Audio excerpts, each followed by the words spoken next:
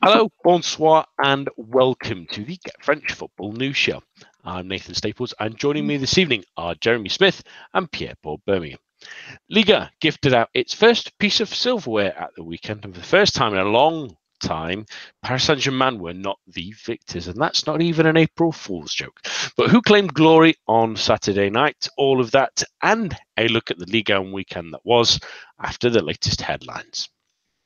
On Friday night, Lyon got another victory under their belts after the international break with a 1-0 win over Rennes. It was substitute Martin Terrier that gave the away side a vital 3 points as they continue to hold firm in third place. On Saturday, before the showpiece event, Marseille were 2-0 up but ended up 2-2 draws against Angers. A Mario Balotelli brace gave the hosts a sizable lead to see it only slip away with two somewhat controversial penalty decisions, especially the first one, as Thomas Mangoni stealed both of those goals for the away side. In the showpiece event, Strasbourg ended up lifting the Coupe de la Ligue over Guingamp on penalties. 4-1 during those spot kicks gave the Alsace side their silverware, the first since they've reformed a few years ago. On Sunday, the big result happened in Monaco as Caen managed to win for the first time in 2019 as Enzo Crivelli's goal gave them a 1-0 win over the Principality side. That lifts them into the relegation playoff place, condemning Dijon to bottom, who lost 1-0 at home to Nice at the weekend. They were down to 10 men before former player Pierre-Lys Melou scored the goal that earned Nice the win. Elsewhere on Sunday, it was Lille who had to come from 2 goals down at Nantes to win 3-2. All goals coming in the second half, and Valentin Esric had the chance to make it 3-3 in the final moments from the penalty spot, but missed, even though he scored one earlier in the game. Elsewhere on Sunday, Amiens held Bordeaux to a 0-0 draw, while the final game of the Sunday events, at least anyway, as we had one this evening, saw Paris Saint-Germain an inch closer to the league title. They're now 2 wins away from sealing their league crown. The 1-0 win over Toulouse, thanks to Kylian Mbappe. This evening, Saint-Etienne have moved up above Marseille into 4th after they won 2-1 at home to Nîmes. It was Remy Cabet that had cancelled out Antonin Bobichon's early goal, while Robert Beric was the man to grab the late goal with 10 minutes from time to give Les Verts the 3 points. And that's all for now. But to follow all the news in the world of French football, head on over to our website at www.getfootballnewsfrance.com and follow us on Twitter at GFFN. We start this week with that cup final event on Saturday. And well, we were all pretty looking forward to it, Jez, with it being finally a cup final that didn't involve Paris Saint-Germain. It was... I hazard to say, a little bit of a damp squib for 120 minutes until we got to an entertaining penalty shootout where many of us predicted that it would be Guingamp that would be the team to come out on top should it get that far. But in the end, amounting too far, and Strasbourg just kept their nerve in those dying minutes of those penalty shootouts. Yeah, it wasn't a classic, and it's easy to say with hindsight, but maybe we should have known it wouldn't be with one team that's been off form for most of the season and another one that's been pretty woefully off form for the last couple of months or so. But certainly, I'd say that Guingamp probably could feel, if anyone could feel hard done by, I guess it'd be Guingamp based on the sort of balance of play. There wasn't much in it because there wasn't much going on in general, but I think probably it's fair to say Guingamp had better chances during the match. Kamara, I thought, had a very good match and goal for Strasbourg, and I guess we'll come to it a bit later, but for the most part, a pretty good weekend for goalkeepers. And I guess he and maybe also Lienard with a cheeky Pinenka came out as the heroes of the evening. But yeah, it wasn't a classic, but I suppose with PSG not being around, it feels like it's such a rare chance for any other team now to win a trophy that maybe there was a little bit more pressure on both teams than usual, and maybe the pressure and the sort of unfamiliarity of the situation got to them. But all credit to Strasbourg for the season they've had in general, and obviously although they're sort of the bigger team on paper or the bigger club on paper, they've had such a turbulent sort of decade or so, and considering I think it's 8 years ago, something like that, they were in the 5th tier. There's quite an amazing rise back up the football pyramid, and sort of just reward for the way they've gone down to the Dodgemans and back up again, and it's great to see them back in Europe next year. Yeah, and it's been it was a strange game, really. I felt it felt like a little bit like a modern era heavyweight boxing fight, not given that these teams are two titans in any sense of the form, but in the sense that they were a bit cagey, they were a bit nervous, they were a little bit too worried about the knockout punch and a little bit too concerned about trying to deliver the one knockout punch that would get them the victory that they needed, and it ended up sort of petering out into a nothing affair until that penalty shootout, where Strasbourg did hold their nerve, Pierre-Paul, and much like Jez said, it's been such a rise for them over the last several years or so, coming from pretty much going out of business and then recovering all the way back to Liga and showing the ambition they've got, and getting that silverware is something those players are never going to forget. Yeah, absolutely. And I think it means more to them than it would have meant for Guingamp, who have won a couple cup trophies in the last 10 years, even though most of the players now at the club weren't part of that team. Given where Strasbourg have come from, given that they've had an incredible following, I mean, for their fans in particular, who continue to show up to all their matches, even in 5th division, which was just really crazy at the time, and to make it back to the top now, it's really impressive. And they've got a bit of a history now as well with the Coupe de la Ligue, seeing as they won it in 2005 and in 97 as well. So they're kind of specialists in that, I guess, a little bit. It was, I mean, I have to say, during the match, there was really nothing of note. For me personally, coming off a pretty long day, it was hard to fight off sleep, but I suspected the penalties would be at the end of my wait, so I kept on going.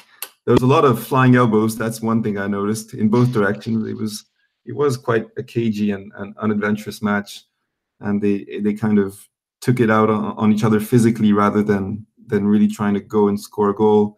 I think the referee had some difficulty handling some of those fouls, and maybe should have called them, been a bit more severe earlier on in the game.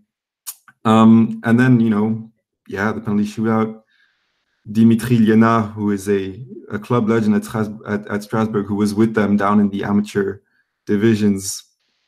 What an incredible moment for him to score a Panenka, and such a. The Panenka he scored was ridiculous because it was just under the crossbar. And I think he said it after the game. His inspiration was Zidane, and if you remember Zidane's Panenka, which came off the crossbar and in, it was very similar to that one. And exceptional night for the Strasbourg fans. There were 25,000 of them in Lille, and they put on a show. Certainly, the fans of both teams put on a show, and that was enjoyable, I would say. Yeah, it was terrific to see. The fans really got into the game, and it was like you say, an excellent Panenka. That's exactly what you want to see, not the little dinky chips under the bottles. Because even if the goalkeeper stands still, he's going to struggle for that one. As for Guingamp, really, Jez, after this, it's always not the easiest to lift yourselves up after a cup final. And like you said, they had their chances really, as Strasbourg did as well. Although they were limited, do you feel like that some of those players may think, much like you tend to reflect on after a big game like this, that maybe they should have gone for it more, and given, as we'll come on to in a moment, how results went at the weekend in Ligue 1, that maybe this was a sort of unworthy distraction, that Wednesday becomes even bigger than it was before the game, really, that their focus now shifts to that, and that has just as much importance as the cup final did. Yeah, I mean, as a Brighton fan, I'm going through sort of similar feelings at the moment. Looking at the chat rooms and the big debate, would you take winning the cup but going down, or that kind of thing? I mean, for me, the most important thing is to stay in the top division. Obviously, a cup's a great bonus, and yeah, it's true that it's something that extremely rarely happens. But you stay at the top and you get the chance to play those top teams more or less week in, week out. And I think Guingamp had to think in those terms as well. I'm not sure you could necessarily say that they didn't go for it. I think they were a little bit hamstrung by the fact that Coco and Dor were both out, which didn't help. But I think just as far as you can, you compartmentalise and you forget about the league position while you're playing the cup final, and then win or lose as soon as that match is over. Now they have to be 100% focused, and obviously the Dijon match did kind of go their way, but the Caen match very much didn't. They have to take the positives out of a very good cup run, out of obviously beating PSG away, which is a huge thing. Beating was it Monaco they beat in the semi-final? My mind's not blank now. Yeah. So decent results along the way, and they have to take from that belief. Even the fact that you could say again 120 minutes keeping a clean sheet, so they're still maintained their good recent defensive record as well. So they have to take the positives. It's a pity they didn't win, but you could they count a loss on penalties as a draw, so they can notch it down as another unbeaten match and just try to maintain that same form, albeit with the disappointment, and just focus all out on the league now.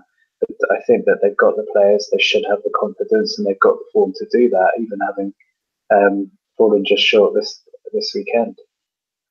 Yeah, and it's a tough one to take whenever you lose a cup final, because nobody ever remembers second place in these sort of. And I'm absolutely certain they'll be gutted that, unlike the Strasbourg players, they don't get those little mini Coupe de la Ligue, which I find really great to be fair to a medal. You get to have that on your mantelpiece, the little miniature version of the cup, which I absolutely love. It almost looks like a under-12s football team that have won a trophy rather than professional footballers. But I think we should see it more often. But to each their own, at least. But back to Ligue 1 matters, because as we've briefly touched on there, Pierre-Paul, the result that really affected Guingamp twicefold, really, because they lost the cup final. The disappointment of that is then compounded the fact that they've gone back into the drop zone, because Caen pulled off one of the most unlikely wins of the weekend, although Monaco is still down in those lower positions. That no one really anticipated that the side that haven't won since December would get a victory away from home, but that they've deemed Enzo Crivellier in the goal, and a real stout performance by the defence to keep them out. A great goalkeeping performance as well. Caen managing to lift themselves out, and we thought they were dead and buried last week, but all of a sudden they're resurrecting themselves. Yeah, I mean, outstanding result. I couldn't believe it when I saw it yesterday.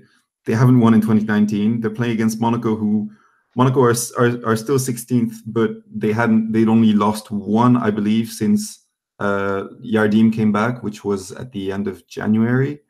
Caen also, well, the other big news about Caen going into that match was that they had this strange kind of putsch situation going on Friday, where Roland Courbis, who is supposedly there as an advisor to the manager, Mercadal, declared he had 100% control over the team, which the club then denied later on in the day, and nobody really knew what was going on, especially because Courbis has done this before at Rennes. So that was just an unbelievable situation, and coming off a 5-0 defeat at home to Saint-Etienne, who would have believed that they could pull off this result?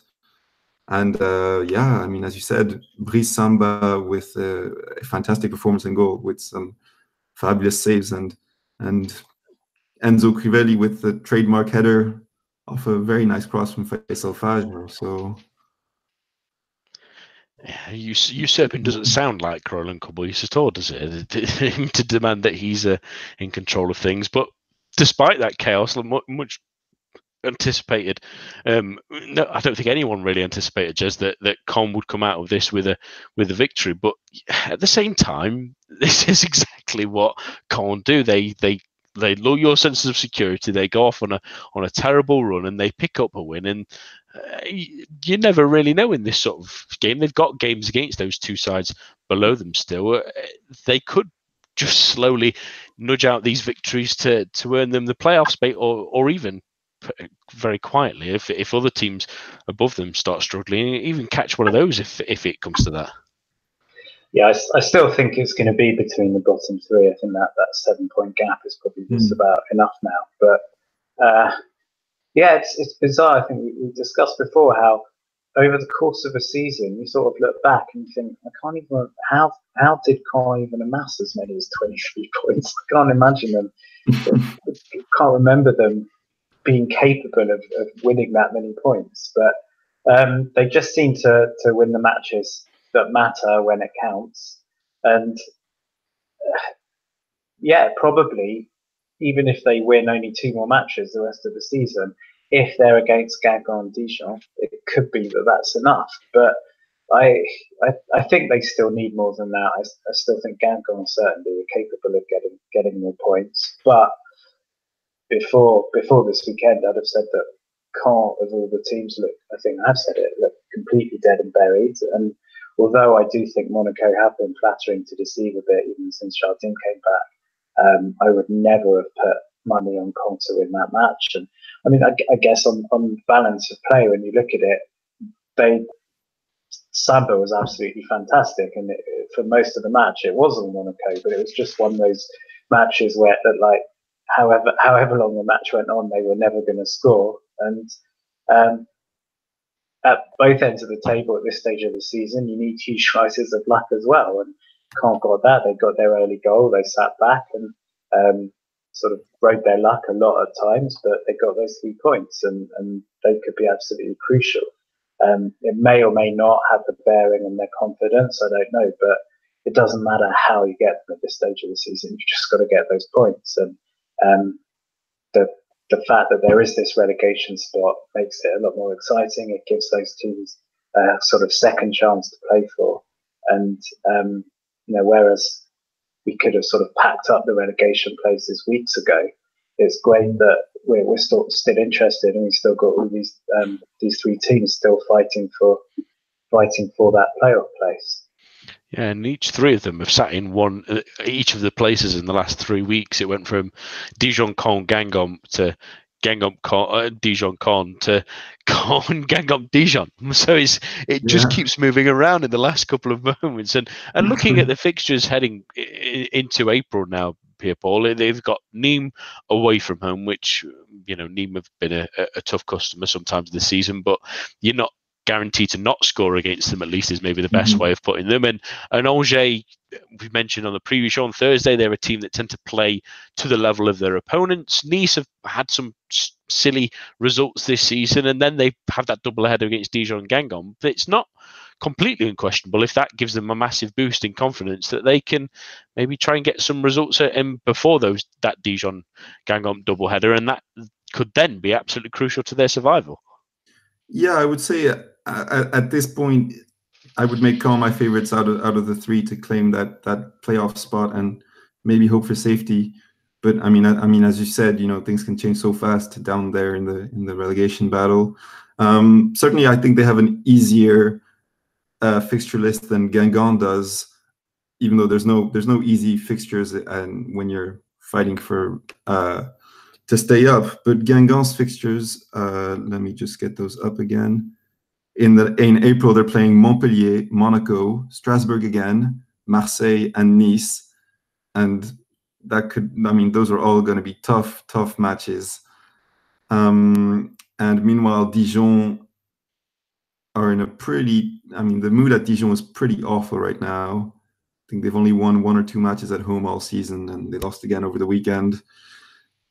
So it's looking a little bit brighter for Caen, but who knows what happens next. Yeah, that's the thing. It's strange to think that Dijon were such a homer team last season, especially that they've gone almost completely the opposite way this season, really. Yeah, even at the start of this season, they were top of the league after 3 matches, and they beat Nice 4-0. I mean, they were all the rave, and then I don't know what's happened since then, but it's just gone away completely. dramatic fall from grace. And much like we say, Guingamp play on Wednesday night. If they get a win, then all of a sudden it moves around again. And just more to the point, I suppose, like we say, there's probably a little bit enough of a buffer for any of the other teams to fall in. But as for Monaco, they'll be really disappointed with this result, won't they? I know it's obviously a great goalkeeping performance, but to lose 1-0 at home against a side that have been so poor of lately and so poor in 2019, it's a reality check really for the upscale they've had under Leonardo Jardim in the past month or so. Yeah, it's not a good result for them. I know that they haven't really got anything to play for. In theory, they're not entirely safe from relegation, but I think practically they are. And I suppose it's always difficult to motivate yourself for the end of the season when you're more or less safe, and particularly after the disappointing season that Monaco have had. But there's still players there playing for their futures, whether it's at Monaco or elsewhere. And I think that, like I said, I think they've been a little bit. I don't think they've been playing as well as their results would suggest that they have since Jardim's been back. And maybe they've been found out a little.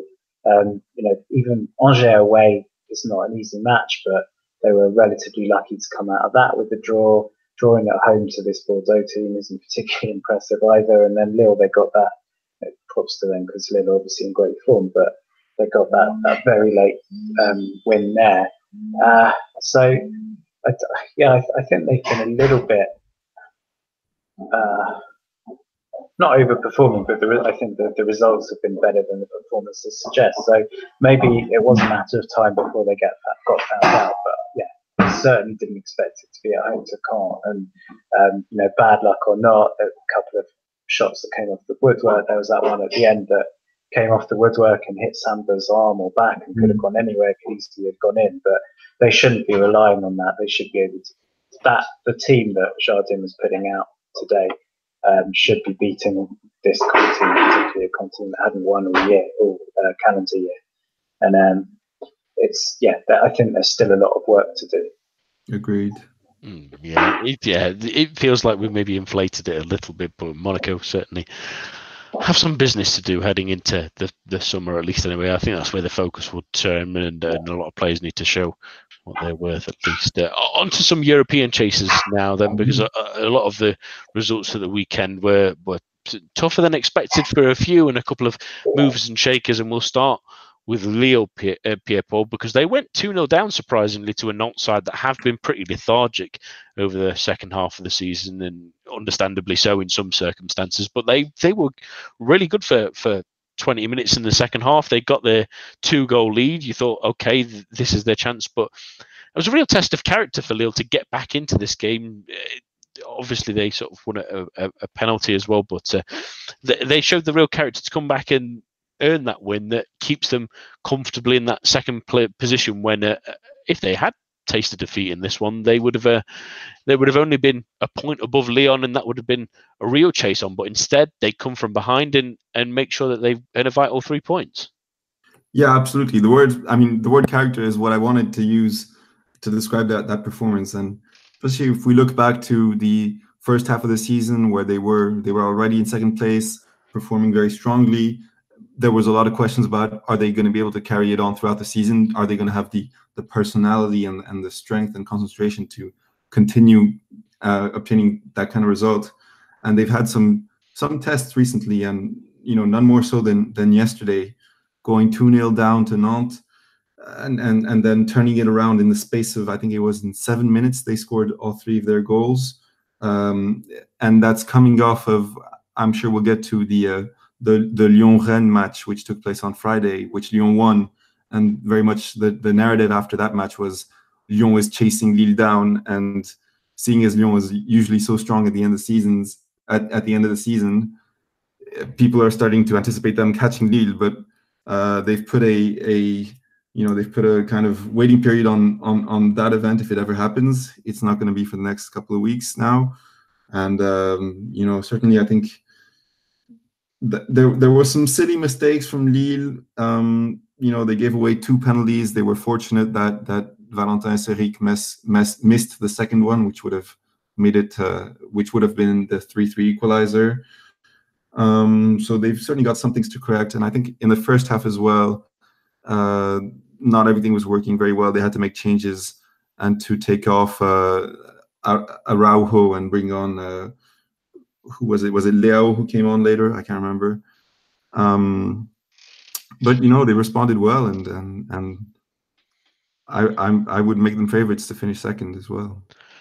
And Jez, there has been a couple of question marks over Lille over the past couple of weeks. We've mentioned a few times that it felt like Lyon may be able to have the chance at catching them because they weren't pulling up trees in the results, and especially with that defeat to Monaco last time out where they weren't really convincing, and a couple of 1-0 results. I remember against Saint-Etienne, they won in the last moment. It was a known goal that got them over the line against Dijon. A couple of draws before that as well. It was pretty important for them to get back into the groove and score some nice goals as well. And again, Leao's involved, and Pepe gets the penalty, and he sets up the winner. But at the same time, a penalty could have ruptured it all. But I suppose the first one's a little bit questionable for not. I might need to see a couple more angles to absolutely convince me that was even close to being a penalty. But at the same time, it shows that Galtier's not only built an attacking side, but in this late stage of the season where you do sometimes need to grind out results and put in a shift, they're doing it. Yeah, it feels a bit like we could look back at this weekend as the one that sort of cemented second and third place. I guess we may come on to Lyon in a bit, but it felt that Marseille slipping up really puts Lyon in a reasonably comfortable position. I think we'll go on to it, but I thought it would be a lot closer at the end of the weekend because I thought they'd really struggle against Rennes and that Marseille should have come away with a win.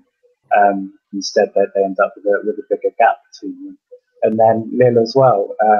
It wasn't, not been great shapes of the season, but on paper it wasn't an easy match. And certainly, as you said, similarly to what I said about Monaco, I suppose, I think Lille's results in recent weeks have been better than their performances suggest. And arguably that's still the case, having looked at this non-match. But the difference with this one is, as Paul said, that they really showed a lot of character in this one. And again, rode their luck as well, but that's a big part of it. And that's the kind of thing I think that does sort of going forward, as well as the 3 points for this match. It's that kind of thing where you come out of a match like this unscathed and think, this is our season, everything's going well for us. The fates can't touch us, kind of thing. And by the same token, Lyon are going to look at that and think, it looked like we were odds on to only be a point behind, and suddenly we're still 4 points behind. Maybe we're just never going to get this second place. So I think I don't know. Lyon have still got a couple of their next 2 matches are really tough if they keep playing as shakily as they have been the last month or so. But they've got that nice little cushion to play with, and yes, second place really is theirs to lose now. I think had they lost yesterday, I'd have said Lyon favourites, but I think Lille should be able to push on from this. It's going to be interesting. I think, like you say, they've got Reims away from home next. That's never an easy game at the moment with the way they're playing. Then they've got a game against Paris Saint-Germain where PSG can win the league with a victory there, which puts a little bit extra on that as well.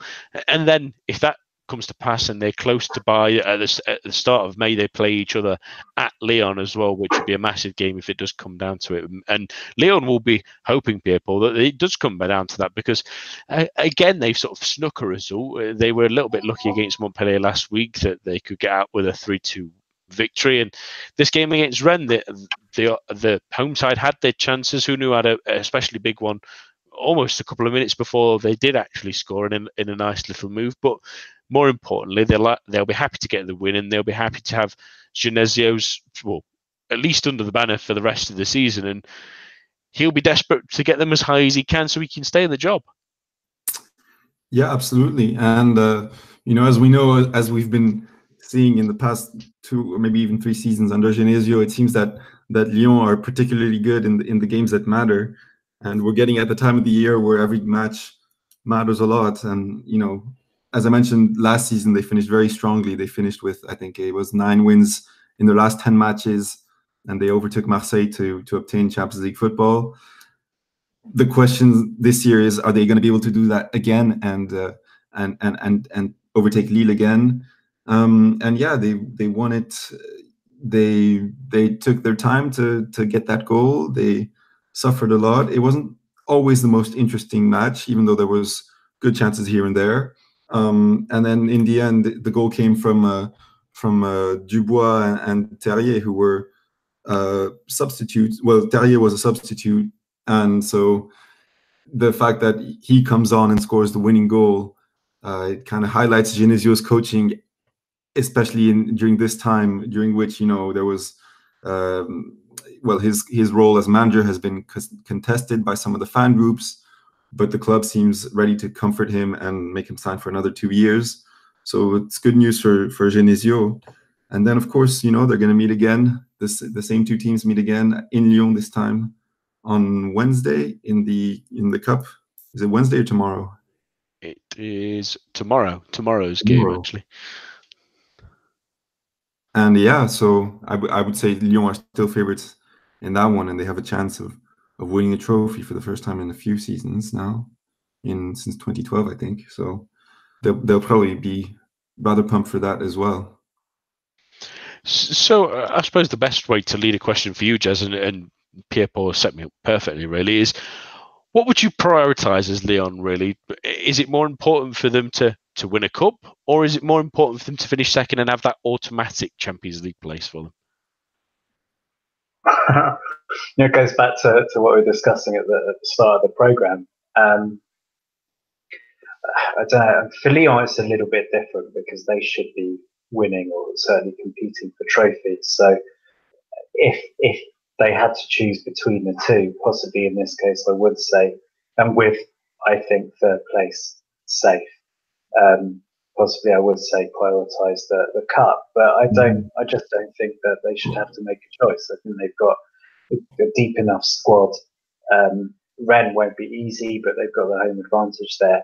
I think it'll be a massive disappointment if they don't get to the final. Then they can look after, concentrate on the league position, and then they've proven before that in a one-off match, they more than most have got the potential beating of PSG. So if they had to prioritise, I'd say the cup, but I don't think. I think it's a moot point. I don't think it's a question of prioritising one over the other. Yeah, I suppose it's a bit of a cheeky question for a bigger side to ask for, because they should be competing there anyway. That's their bread and butter, rather than saying that they would have to pick and choose between the two. And we've touched upon it briefly, Pierre-Paul, that Marseille at the same time had a chance if Lyon did slip up to try and close the gap. But if anything, with that result they've got against Angers, that has now dropped them down to 5th after Saint-Étienne's win earlier on today, this evening, really, has pretty much put Scarpa to any Champions League chances. That's got to come as a real disappointment for them, hasn't it?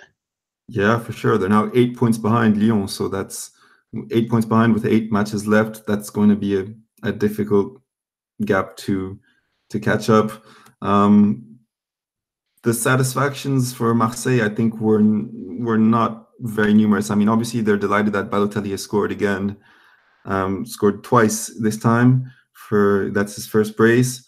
But apart from the goals, it seems that he kind of struggled to truly play with the team. But that, I suppose, is kind of a Balotelli trademark. He gets you his goals when he's on form, but you don't necessarily count on him at other moments in the match.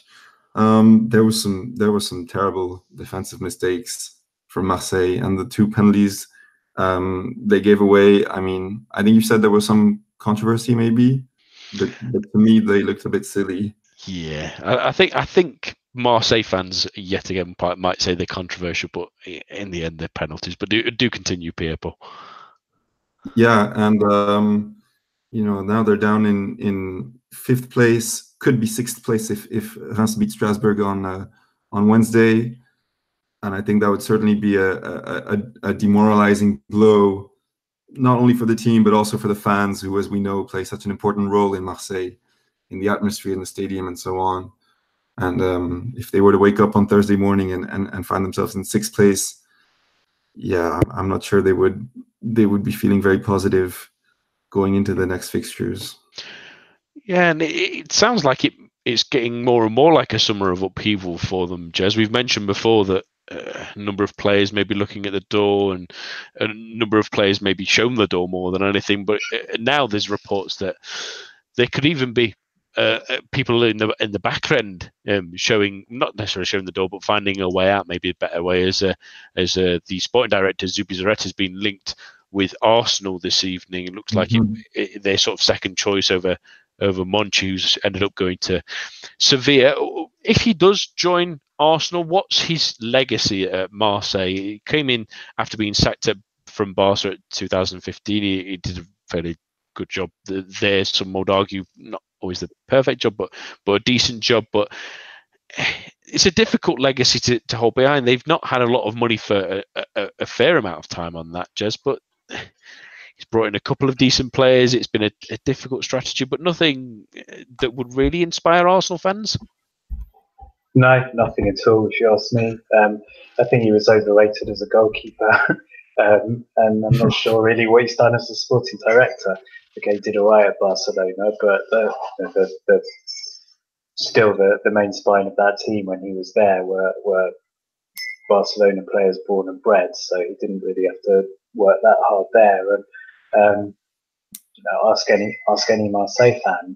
Overall, I don't think they've been particularly happy with the transfers that have come in over the last 2 to 3 years. And if the buck stops with him, if he's the sporting director, then he's got a bit of a cheek, sort of saying, "I want out because I'm fed up with what's going on in the club." Surely he has to take some of that responsibility. But yeah, Monchi didn't have a great time at Roma, but obviously joined them with a great reputation. Overmars seems to be very well thought of at Ajax, so Arsenal will be a bit frustrated he's decided to stay there. But yeah, as an Arsenal fan, and certainly after the Sven Mislintat experience, which I don't think was particularly successful either, I would, as an Arsenal fan, I would not be particularly excited at all about Zubizarreta. I can't really point to.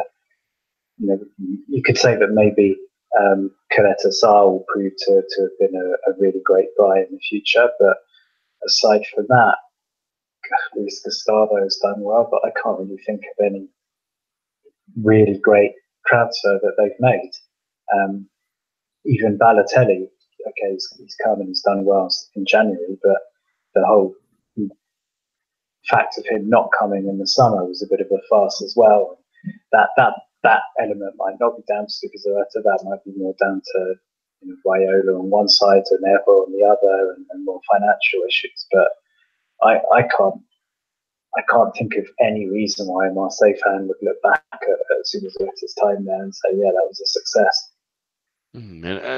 Sort of looking back at Barcelona before that for Arsenal fans, yes, there's certain players that have come in under his stewardship, like Neymar and Luis Suarez, but I don't think he's necessarily the ones at the spearhead of those moves. But at the same time, they've had a couple of players like Marc-André Stegen was brought under his stewardship. They brought in Jordi Alba back at that time as well when he was in charge. But like Sanchez was signed under his reign, but then you look at other players like Alex Song, you look at Claudio Bravo, that didn't end particularly well. You look at some people that you might have forgotten were even there, like Douglas, Thomas Vermaelen barely played. Jeremy Mathieu was a strange signing for them, at least in terms of looking for centre back. So, in a sense, Pierre-Paul, it's looking sort of mainly on his reign while he's been at Marseille. I suppose the excuse that Arsenal fans were trying to look at themselves is he has been a little bit hamstrung by the budgeting issues he had in his first couple of years, but now he has had a little bit more to spend in, and you look at the signings, especially maybe they've made this summer and this January, there's not a great deal of inspiration there. I mean, a lot of players, they've brought in a lot of old players, a lot of experienced players, but it's difficult to see where they're getting real contributors from. Yeah, I agree. I would be a little bit concerned about Arsenal showing interest for him.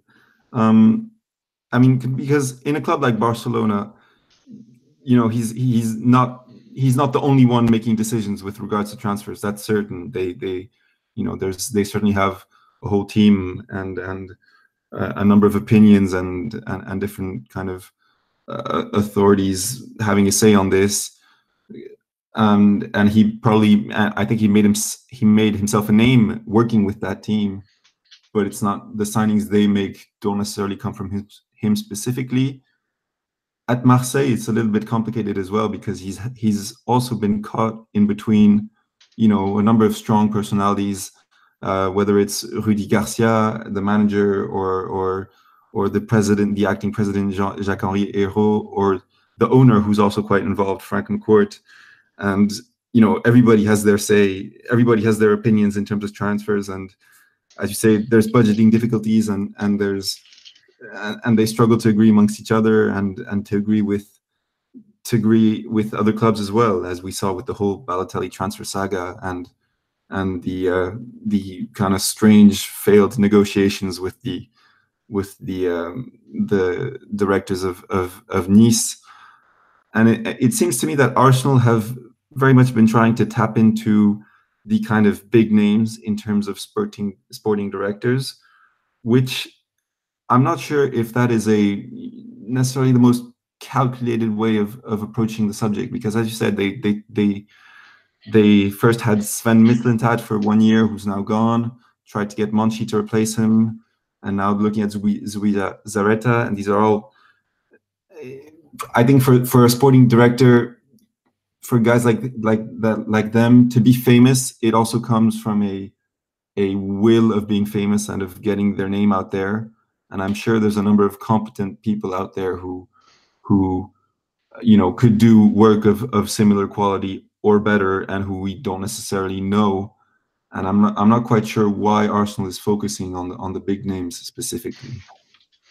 Yeah, it's always an interesting balancing act, because, like you say, do you go for the big name? Do you go for the sort of smaller one? Do you maybe go for someone who's been a manager before? Do you go someone that's had a little experience or had a good link with the club? It's such a awkward sort of one to try and roll for. I think that if they do bring in someone like Zubizarreta, I think you need someone underneath him, like you're saying there, Pierre-Paul, someone associated with the club, someone with a little bit less experience maybe in terms of managing those kind of roles, but someone who can learn and is a bit younger and knows the philosophy of the club and has a bit more of that sort of style, much like I suppose a Bayern Munich sort of running that sort of way. Do something like that to give them a bit, but I don't see why the interest in Zubizarreta is there, and I'm pretty sure Jez will back that to the moon, really, because now they've also been. Yeah, go ahead. I just also think if you take the Monkey example or the Overmars example, I think it's probably fair to sort of compare Arsenal in a way to a Sevilla, with all due respect to Arsenal, to a Sevilla or a Roma or an Ajax. Barcelona, they can look at the Suarez's and the Neymars and sort of click their fingers and get anyone they want. The fact is that Arsenal can't at the moment. And again, they're probably a bigger draw than Marseille, but Marseille is still a draw as a club. And so I think Arsenal should be looking at the Marseille Zubizarreta rather than the Barcelona Zubizarreta, and I think that should be ringing alarm bells. Yeah, it was that is maybe sort of the force they want to do, because you have to take some of these things with a little pinch of salt. But before we come on to our sort of Liga snapshot, so I do want to chat about Saint-Etienne, who did win tonight. I know we've not really been on TV to watch, unfortunately, just so we've not really been able to catch it, but a great win for them. And much like we mentioned on Thursday, they looked embattled and out of it really a couple of weeks ago after an indifferent sort of February and early March. But 2 victories and results going their way elsewhere has really put them back in the fight. They're in 4th. They've got a couple of games coming up against Amiens and against Bordeaux, who played each other at the weekend, and neither looked particularly happy about it or talented about it. So it's a great chance for them to try and build a little bit of a lead now, with Marseille having some other tough games coming up if they are playing like they did at the weekend. This is a great chance for Les Verts to get themselves back into Europe now. Yeah, and I caught a little bit, and the last goal the winner was a little bit controversial, but I think it was given for offside, and then VAR reversed. It was reversed on VAR quite rightly. It was actually, although he was sort of all by himself on the 6-yard line, it was a clever finish by Beric, and yeah, I think they've recovered from those blows of those sort of those late defeats and the season-ending injuries for a couple of the players, they're gradually bedding in 2 or 3 very talented young players as well. And on paper, and especially with teams like, I think Marseille slipping up and Nice always going to drop points by virtue of the fact that they're not scoring enough. They should be able to challenge certainly for a Europa League spot. And whereas a lot of their players are sort of, I think they blow hot and cold, people like Hanuma, Cabella, Kazri, I think that the fact that they've got enough of them, you'd hope that at least 1 or 2 of them are going to turn up each match to do the business. And they don't have the hardest of run-ins at all. So yeah, I think it's very much in their hands. I do feel like, although they still got a lot to play for, it feels like at Marseille everyone's just thinking, I can't wait for this season to be over and we can sort everything out in the summer. As I said, Nice, in a way, similarly, kind of, let's just get to the summer unscathed and just do everything we can to bring in a striker who can actually score goals. So I think Saint-Etienne are sort of better set up to push for that 4th spot than any of their rivals. By sort of disrespecting Reims by ignoring them a little bit, but I think Saint-Etienne have got more about them than Reims as well. And I think that they should be making that 4th spot theirs. And if they don't, I think it would be more them throwing it away than anyone sort of doing anything special to overtake them. Yeah, and Pierre-Paul, Reims will be the team that will be chasing them. Obviously, they'll play on Wednesday night, so we'll talk a little bit more about them on our preview show with Guingamp playing Montpellier as well. So it's interesting to think that both of them will be fighting. But in the case of Reims, over the sort of turn of the year, they've been even more exciting rather than defensive now. And if anything, it's a great opportunity for them. Although at the same time, looking at their running, at least anyway, they obviously play Strasbourg on Wednesday in their game in hand, but there's games against Lille, against Monaco, against Saint-Etienne themselves. They've got PSG in the last game of the season as well, which could be a gimme if PSG have sort of already sent half of this squad on holiday by that point, at least anyway. But at the same time, it's going to be a tough run in, but they have an outsider's chance at least. Yeah, certainly. And I mean, it's really hard to judge, how far they can go, because it's crazy seeing the performance levels that they've attained this season. I mean, if you compare it to when I saw them in Ligue 2 last year, they were good, but let's say 2 years ago, it was kind of dreadful. It's incredible how far they've gone in just 2 years under the manager David Guillon. And yeah, as you said, they added an important offensive element to their game around January. In the first half of the season, they were very strong defensively. They had a series of 0-0 draws, and they were keeping clean sheets a lot, which is a little bit less of the case now. But they have been scoring a lot more. They scored 4 at Montpellier. They scored 2 against Marseille, 4 at Toulouse. That was in the cup though.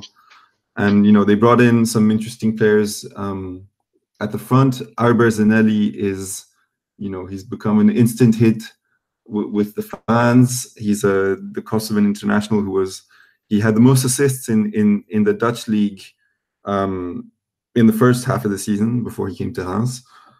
So that was quite impressive for Reims to snatch a player like him.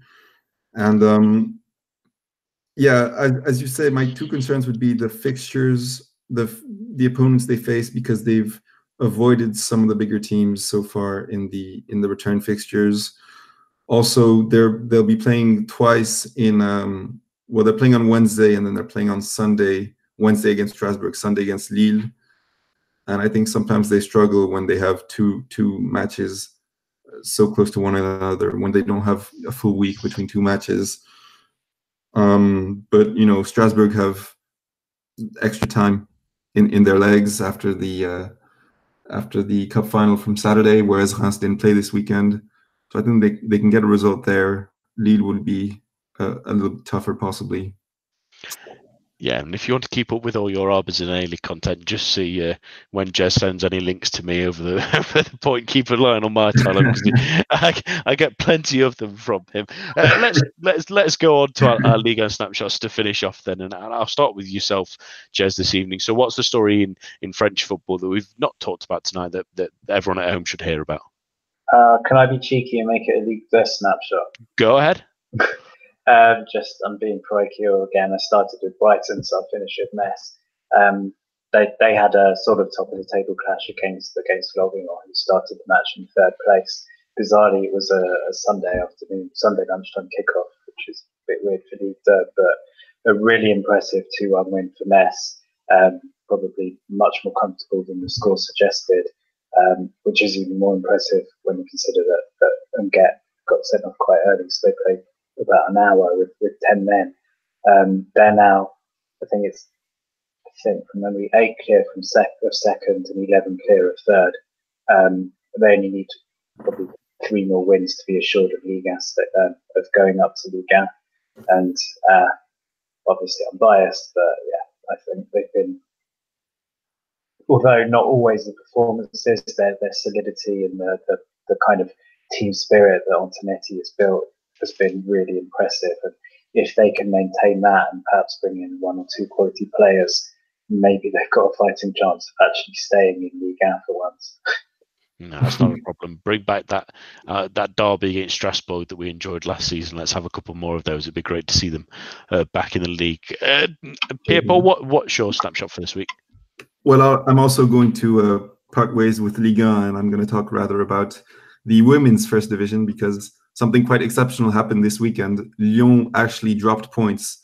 It's the first time they drop points against a team that isn't PSG since May of 2016, so almost in 3 years. They drew 1-1 with Fleury, which is a sort of mid-table team. Maybe they were a little bit tired after their Champions League fixture against Wolfsburg last week. And the title race is on because PSG won against Rodez, who are last in the league, 3-0. And in 2 weeks, this week they go off on international break. France play Japan and Denmark. And then the week after that, Lyon play against Paris. They are tied on points. It's the third last match of the season in the league. So essentially whoever wins that match is going to be champion. Both teams are undefeated so far in the league. And if it's a draw, Lyon will almost certainly be champion as well because their goal difference is much higher than Paris's. And that's something exciting to look forward to. French women's football is always have a good standard as well. My Liga snapshot, I'm sure many fans will want to hear about this tonight, really. That the reports, at least anyway, nothing confirmed as of yet, that Ander Herrera has signed a pre-contract agreement with Paris Saint-Germain. It almost seemed like, initially at least anyway, it was a ploy to sign a new contract at Manchester United. Supposedly his wage demands are pretty high for the standard. It's a difficult one, really. I think he'd be a really great squad player for Paris Saint-Germain. He's a great squad player for Manchester United, for one thing, even though he's in the main 3 at the moment. Many would say that it's a place where they could possibly improve, but he's a great worker. He's someone that puts in a shift, even if he does annoy opposition fans and opposition players sometimes, maybe is the best way of putting it, with some of his antics, some of his bits. But should he join Paris Saint-Germain, he reminds me of something I've mentioned a few times about players that add to these champions winning teams, these teams that need a player like Ander Herrera that you can ask anything of and he'll perform it to the most of his ability at least and give you a consistent performance, a 7 out of 10 most times. I'm thinking of a modern era, well, at least in modern era, I'm thinking of James Milner at Liverpool. I always point back to Park Ji-sung at Manchester United, a man that you could just ask to do a job and he'll do that for you, much like he did that marking job on Eden Hazard last season for Manchester United when they needed a result. He marked him out of the game. He's that kind of player. Whether he's at the standard to be a permanent fixture in the regular starting lineup of Paris Saint-Germain is another in question entirely, given the other talent they've been looking for. And I'm pretty certain if he does come in, he'll be not the only player Paris Saint-Germain will bring in the midfield, but should he join, he'll be an exciting addition to Ligue 1 for a number of reasons, not just because of his his ability on the ball, but also his ability to stir things up is maybe the best way of putting it, more than anything. That's all that we have time for this evening, at least. My thanks to Jez, Pierre-Paul, and all of you listening at home. Do join us for the preview show that will be back on Thursday, and the main show will be back here at the same time, same place next week. A bientôt, and goodbye.